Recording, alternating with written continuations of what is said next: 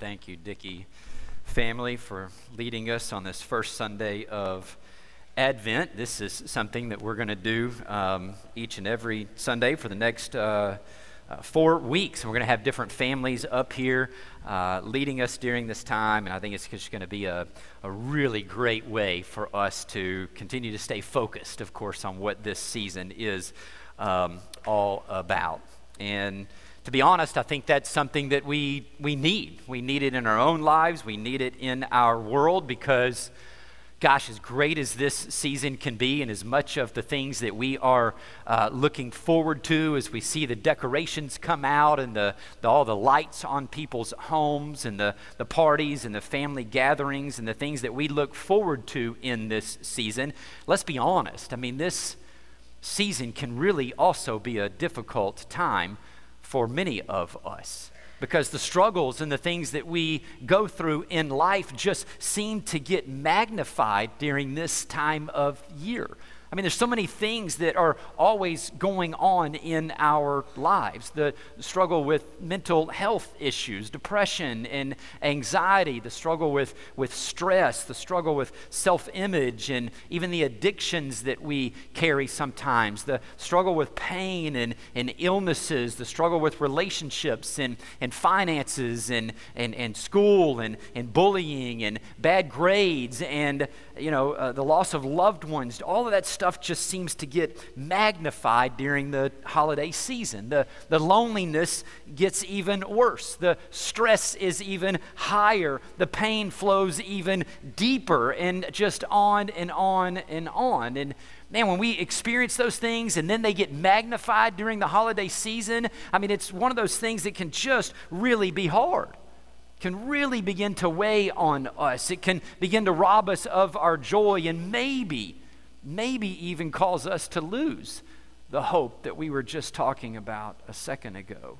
And a lot of times as we begin to feel that despair and the hopelessness in our lives, the struggles are there, the conflicts there, the pains there, then we begin to look out in the world, we begin to look anywhere and everywhere that maybe we can find some hope and begin to experience some hope in our lives. But again, let's be honest, the more we look out in the world to find those kind of things, what we're often met with is more struggle, more despair, more conflict, more pain, and even more suffering. Every time we turn on the news, every time we scroll through our devices, we're hearing about wars, we're hearing about people who are being assaulted, people who are kidnapped, people who are being tortured. Every time we turn on the news, we're seeing people fighting and bickering and arguing about all kinds of things. People who are canceling each other out because of their stances on things. The polarization and the divide in our country among political lines. I mean, you look around in this world for hope, and all you see is more struggle and pain and more despair. So you start to wonder sometimes, is there really anywhere that we can turn? Is there any hope that can be found? And of course there is. It was what the Dickey family was just referring to. Hope is actually found in a baby who was born in a manger over 2,000 years ago. And we have been celebrating his birthday ever since. Can you imagine that we celebrate someone's birthday every single year and have been doing so for over 2,000 years? See, the eyewitnesses of Jesus' life and the events that took place were enough to convince them that he was much more than just a good man, that he was much more than just a good teacher, that he was much more than just a wise and a kind and compassionate person who lived once upon a time in history. There was enough evidence to convince them that he really was God, that he accomplished something while he was here on earth that not only changed their lives, but changed the entire world. And they wrote about his birth because of that. They wrote about his life, and they began to connect the dots along the lines of history and the things that were foretold about one who would come one day, along with what it was that he was doing and what that means for us today. And one of the places that we see where the gospel writers were writing about the birth of Christ is in the very first book of the New Testament of our Bibles. It's the Gospel of Matthew. And while Matthew only devotes 2 chapters to the birth of Christ and the events surrounding the birth of Christ, out of the 28 that he wrote total, there's still enough there to, I think, fill us with hope. And so starting today and over the next 4 weeks, we're going to be looking at the Christmas story through the perspective, through the eyes of Matthew. And we're calling this series A Thrill of Hope. Because I think that when we go through this verse by verse over the next few weeks, the things that you'll see here and how they apply to each and every single one of our lives really will cause us to feel and experience a thrill of hope. And so we're diving into the very beginning. We're starting with Matthew chapter 1, verse 1. Let's see what he has to say. He says, "This is the genealogy of Jesus the Messiah, the son of David, the son of Abraham." He says Abraham was the father of Isaac, Isaac the father of Jacob, Jacob the father of Judah and his brothers, Judah the father of Perez and Zerah, whose mother was Tamar, Perez the father of Hezron, Hezron the father of Ram, Ram the father of Amminadab, Amminadab the father of Nahshon, Nahshon the father of Salmon, Salmon the father of Boaz, whose mother was Rahab, Boaz the father of Obed, whose mother was Ruth, Obed the father of Jesse, and Jesse the father of King David. He goes on and says, David was the father of Solomon, whose mother had been Uriah's wife. Solomon, the father of Rehoboam. Rehoboam, the father of Abijah. Abijah, the father of Asa. Asa, the father of Jehoshaphat. Jehoshaphat, the father of Jehoram. Jehoram, the father of Uzziah. Uzziah, the father of Jotham. Jotham, the father of Ahaz. Ahaz, the father of Hezekiah. Hezekiah, the father of Manasseh. Manasseh, the father of Amon. Amon, the father of Josiah. And Josiah, the father of Jeconiah and his brothers at the time of the exile to Babylon. After the exile to Babylon, Jeconiah was the father of Shealtiel, Shealtiel the father of Zerubbabel, Zerubbabel the father of Abihud, Abihud the father of Eliakim, Eliakim the father of Azor, Azor the father of Zadok, Zadok the father of Akim, Akim the father of Elihud, Elihud the father of Eleazar, Eleazar the father of Matthan, Matthan the father of Jacob, and Jacob the father of Joseph, the husband of Mary, and Mary was the mother of Jesus, who is called the Messiah. Thus, there were 14 generations in all from Abraham to David, 14 from David to the exile to Babylon, and 14 from the exile to the Messiah. Whew. Man. I knew you would be filled with a thrill of hope after I read all of those. Some of you were probably wondering, is he really going to read every single one of those names? But I did promise you a thrill of hope, and so I wanted to make sure that I could deliver for you.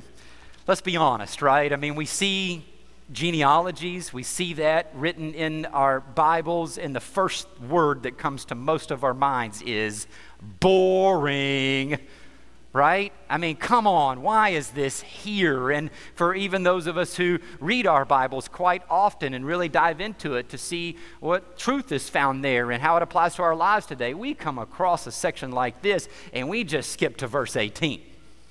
Right? I mean, that's where we start. We just skip the entire section because it just doesn't seem like there's much there. But we've got to stop when we see those things, honestly, and we've got to ask, why would Matthew take the time to include this in his historical account about Jesus? I mean, in other words, if Matthew included this in his account, there's a pretty good reason, most likely, for it. And so maybe you and I just need to dig a little bit deeper. And the place I think for us to start is what he said in verse 1, because he kind of summarizes all of these things and really a lot of what he's trying to say throughout the entire gospel that he's writing. So he said back in the very first verse of chapter 1 that this is the genealogy of Jesus, and he uses 3 names or 3 titles for Jesus here. He says that he's Jesus the Messiah, he says that he's the son of David, and that he's the son of Abraham. And then when we go through the genealogy, he's proving to you that he's a son of Abraham, that he's a son of David, and he is Jesus, therefore, the Messiah. And so I want to just talk about each one of these terms a little bit more in depth, because What Matthew was writing here to the original audience, who was mostly a Jewish audience, you just see those three terms that someone is using to refer to who Jesus really is, someone that they had been hearing about in his life, and now he's writing and recording the events of his life to convince them of who he is, then that alone is enough to fill that audience with a thrill of hope. Could this be the one that these things actually apply to? And so the very first one, or that I'm going to start with in kind of a backwards, reverse order. So he refers to him as the son of Abraham because that goes the furthest back, right?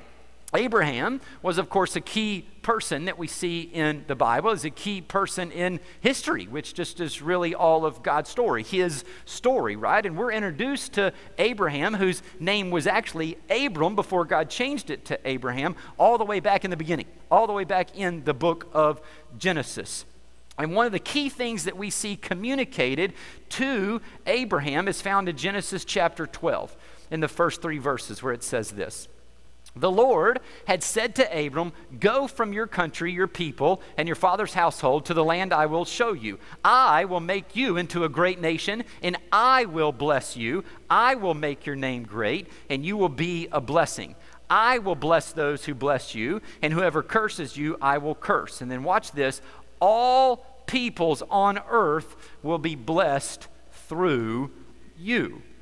This is a promise. This is a promise that God was making to Abraham. It's also what is known as the Abrahamic covenant. God was entering into and making a covenant with him, saying, I will do these things here. These are the things that I will accomplish. And so when we see Matthew referencing him as a son of Abraham, he's trying to convince and show us and prove to us that he is in the line of Abraham, whom this great nation was built and whom the peoples on earth would all be blessed through. That he was prophesying to Abraham that through this lineage one was coming, and Matthew saying Jesus is that one. He's the son of Abraham that was referred to here, the one that would bless all people. So again, the original audience, those who were Jewish and in Matthew's time, are looking at that and going, oh, maybe there's some hope. Maybe he really is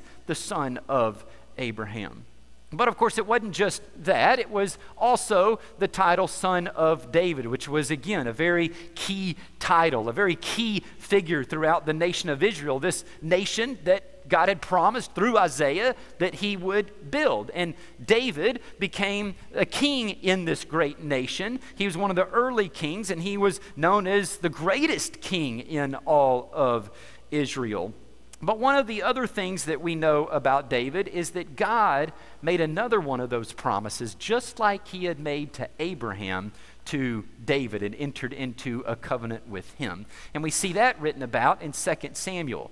It says, the Lord declares to you that the Lord himself will establish a house for you. When your days are over and you rest with your ancestors, I will raise up from your offspring to succeed you, your own flesh and blood, and I will establish his kingdom. Notice all the I will statements when God is entering into these covenants, things he will do. Your house and your kingdom will endure forever. Key term there. Before me, your throne will be established again forever. God promises that one of David's ancestors would always be on the throne of David. And so once again, he's writing and establishing the genealogy to prove that he is a son of David. He's tied to him, and that he's the one that was written about that would be on this throne forever. And of course, if you go on and read the rest of Matthew, this is the very beginning, and we're talking about his birth and him entering into this world. You know that eventually he went to the cross, that he was raised from the dead, and that he ascended back to heaven, and he is sitting at the right hand of God. He is sitting on his throne and ruling and reigning right now. This was a covenant promise that was made to David and fulfilled through Jesus. Once again, you would see how this would cause a thrill of hope to begin to rise up among the Jewish people that he was writing to. Of course, the final one is that he's simply stating that Jesus is the Messiah. Literally, if you were reading it in Greek, it would say Jesus the Christ is what it literally says. But of course, Christ isn't Jesus' last name. Christ is Greek for the Hebrew word Messiah, which means anointed one. And this term, this title, was one that was referred to of all these promises. All of these promises that we see throughout the Old Testament, where God was saying, I am sending someone who will be a light and of hope to the people to come one day. And really, both of these terms, not just this one, but the son of David and the son of Abraham, among the original audience, carried kind of these messianic overtones in them. And so for them to see three titles, I mean, these two that carry messianic overtones, and then him saying that he is the Christ, he is the Messiah, the one that was talked about there, would have caused a thrill of hope, because quite honestly, most of them were probably losing hope. Many of them were probably filled more with despair, because they had been occupied by Rome, they were under oppression, they had been wondering if God was doing anything in their world. I mean, it had been 400 years since the time the last thing was written in the Old Testament to what's being written in Matthew. It seemed like God was silent. They look around and they see struggle after struggle after struggle in their own lives. They find all the struggles and the conflict that's going on in the world. They can't find any hope there. It doesn't seem like God is doing anything as he's sitting up on his recliner with his back turned to us and his feet up on there drinking a glass of sweet tea and doesn't even care about what is going on here. I don't know why it had to be sweet tea, but it was, okay? And they're filled with this despair, wondering these things. Is that really true about what's going on? And then all of a sudden, you begin to see that Matthew here is trying to paint the picture that God has not forgotten about his people, that God has not forgotten about his promises, that he is fulfilling his promises and had fulfilled them in and through Jesus. And guys, that should cause, when we see that same kind of thing that he's saying to those that he was even originally writing to, that should cause a thrill of hope to rise up in our own lives. Because that means if he proved to them that God was at work in the middle of their darkness, in their struggles, in the looking out to go, is God even involved in anything right now, where many of us look around and see and wonder the same thing right now, that we go, okay, if this shows that he was up to something even during those times when they were going through similar things to us, that means he must still be at work doing something today as well.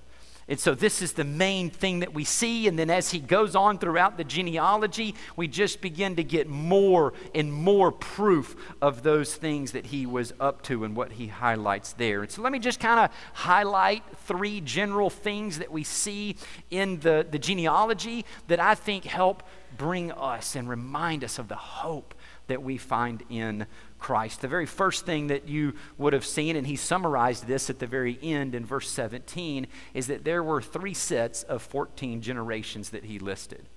Now, why did Matthew list exactly three sets of 14? Most commentators believe it was for memorization purposes. People memorized genealogies back then. It was before the printing press and, of course, the internet, and so people memorized things. And most commentators believe that this is why he did that. It could have been, though, some of them say that it was to highlight David as the key figure within this, because if you add up the numeric value of the consonants in his name in Hebrew, it actually equals 14. And so a lot of people think that he was trying to highlight David being the key figure here. It could have been for the memorization purposes, could have been for a number of things, any and all the above.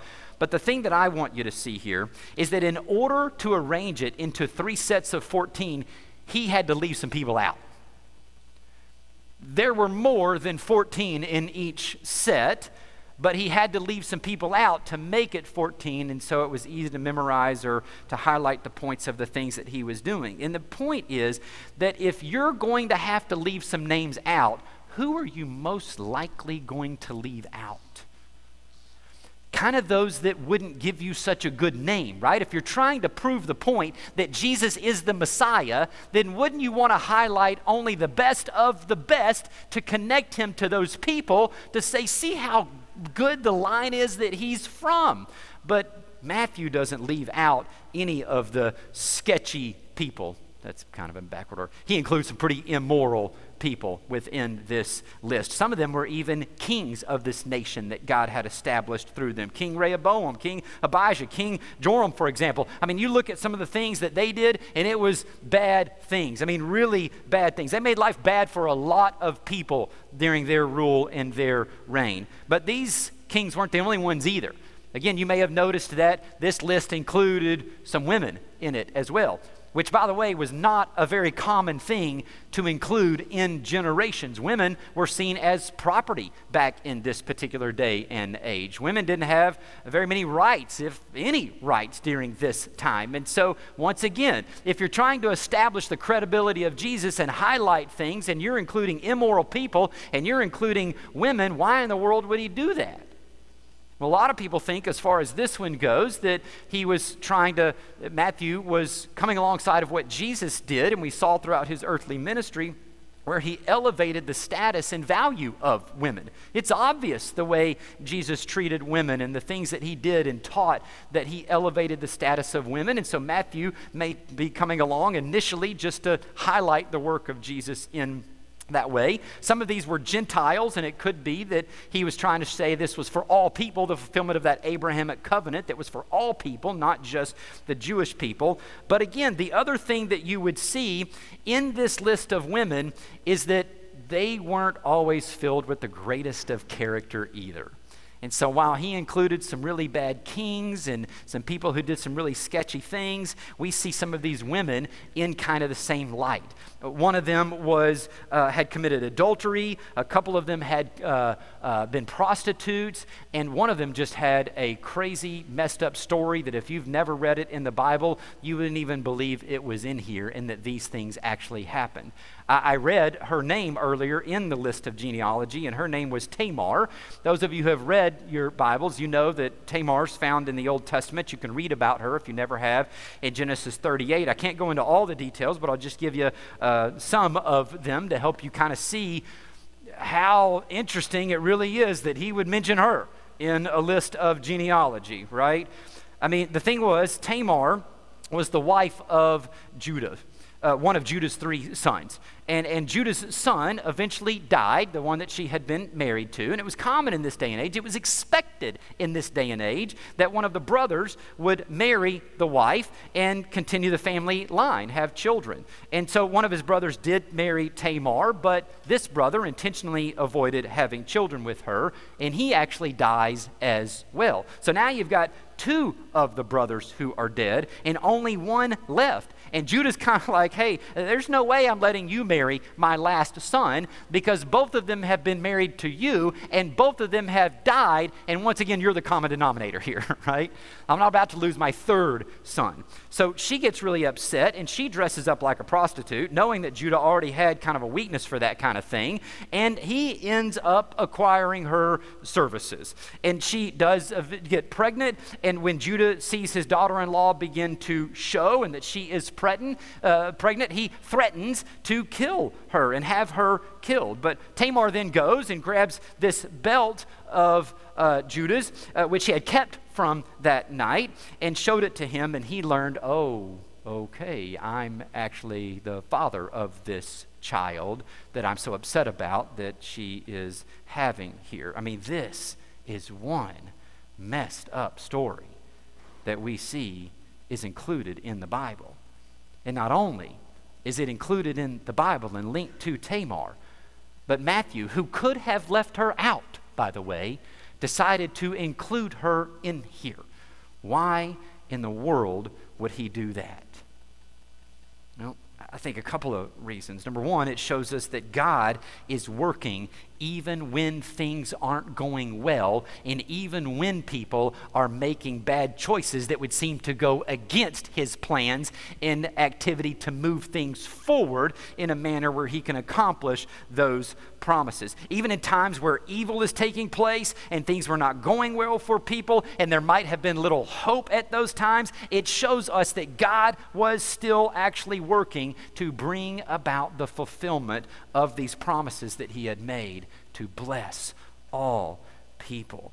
The other thing I think it shows is that God can work in and through even the mistakes that you and I make. Sometimes you may think that the mistakes that you have made in life kind of disqualify you from being used by God in some ways. And the way that we see Matthew including and showing her and some of the others who made unwise choices, and God still was in the business of using and working through even those things somehow for his good, for our good and his glory, and to accomplish his purposes, shows us, oh, he can work in and through me too, in spite of my past and the things that I've made some unwise choices in, those areas of all of our lives. And so, guys, when we look at this genealogy that seems boring at first glance, and a lot of times we often skip over here, what it is that we see the dots being connected.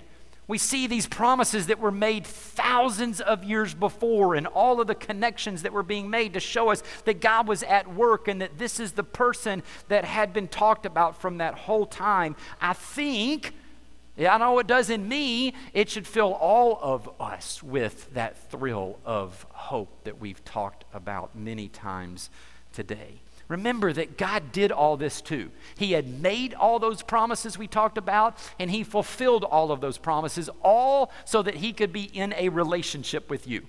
Those promises and those covenants were necessary because sin had entered into the world and broken the relationship that God had with his people in the very beginning with Adam and Eve. And because it had been broken, and because of his love and his desire to bring eternal life to us and be with him forever, he made these promises. He made these covenants that he would send a rescuer. He would redeem us from the sin that we were in. And so just know that as we see this too in the fulfillment of those things, it's because of the fact that God was chasing after and running after you because you couldn't be in a relationship with him because of the sin in your life.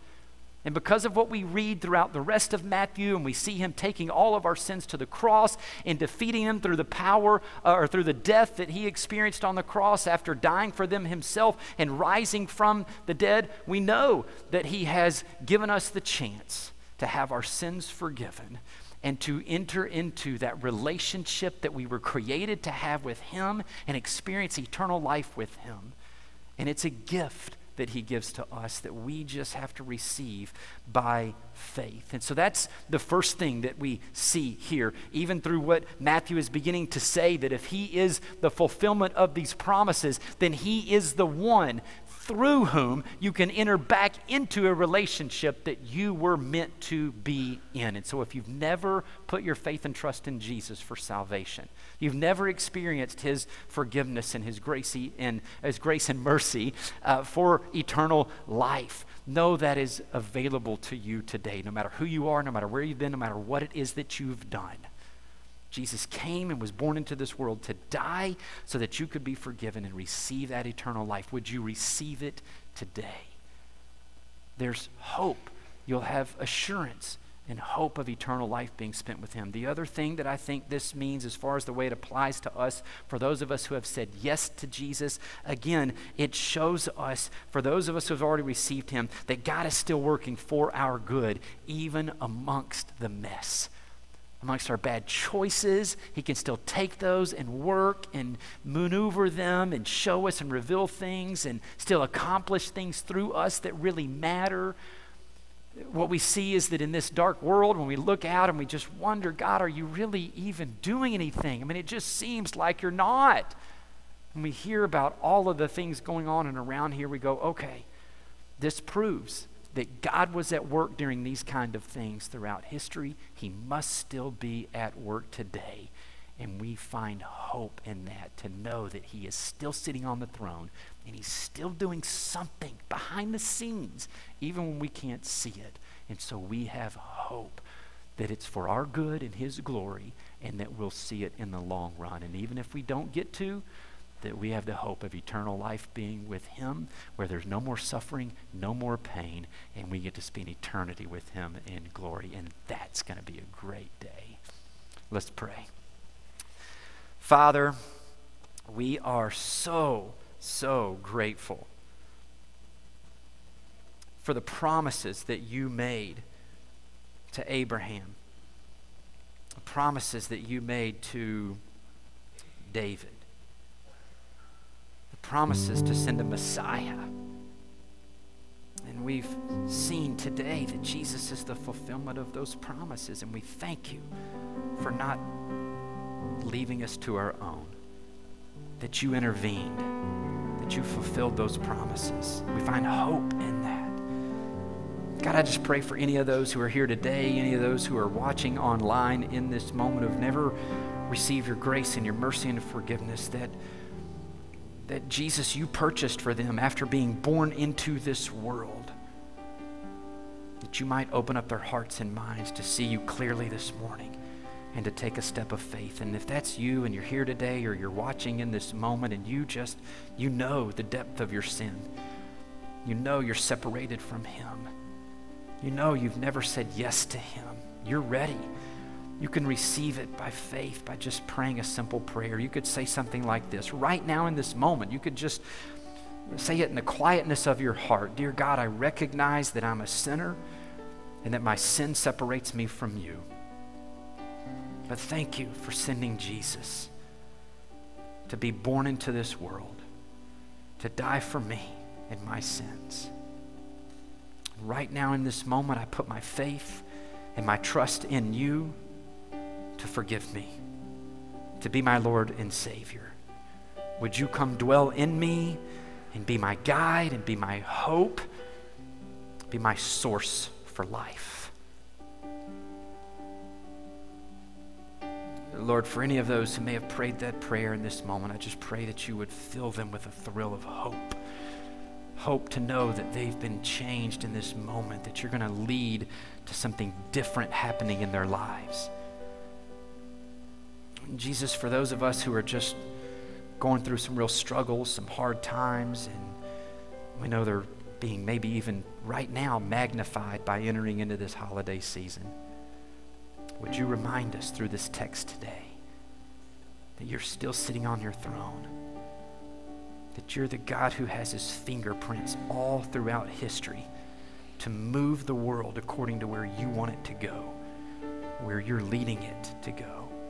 May we find hope and assurance that you're working for our good and your glory in and through it all. We keep our eyes fixed on you, and we pray it all in your name, Jesus.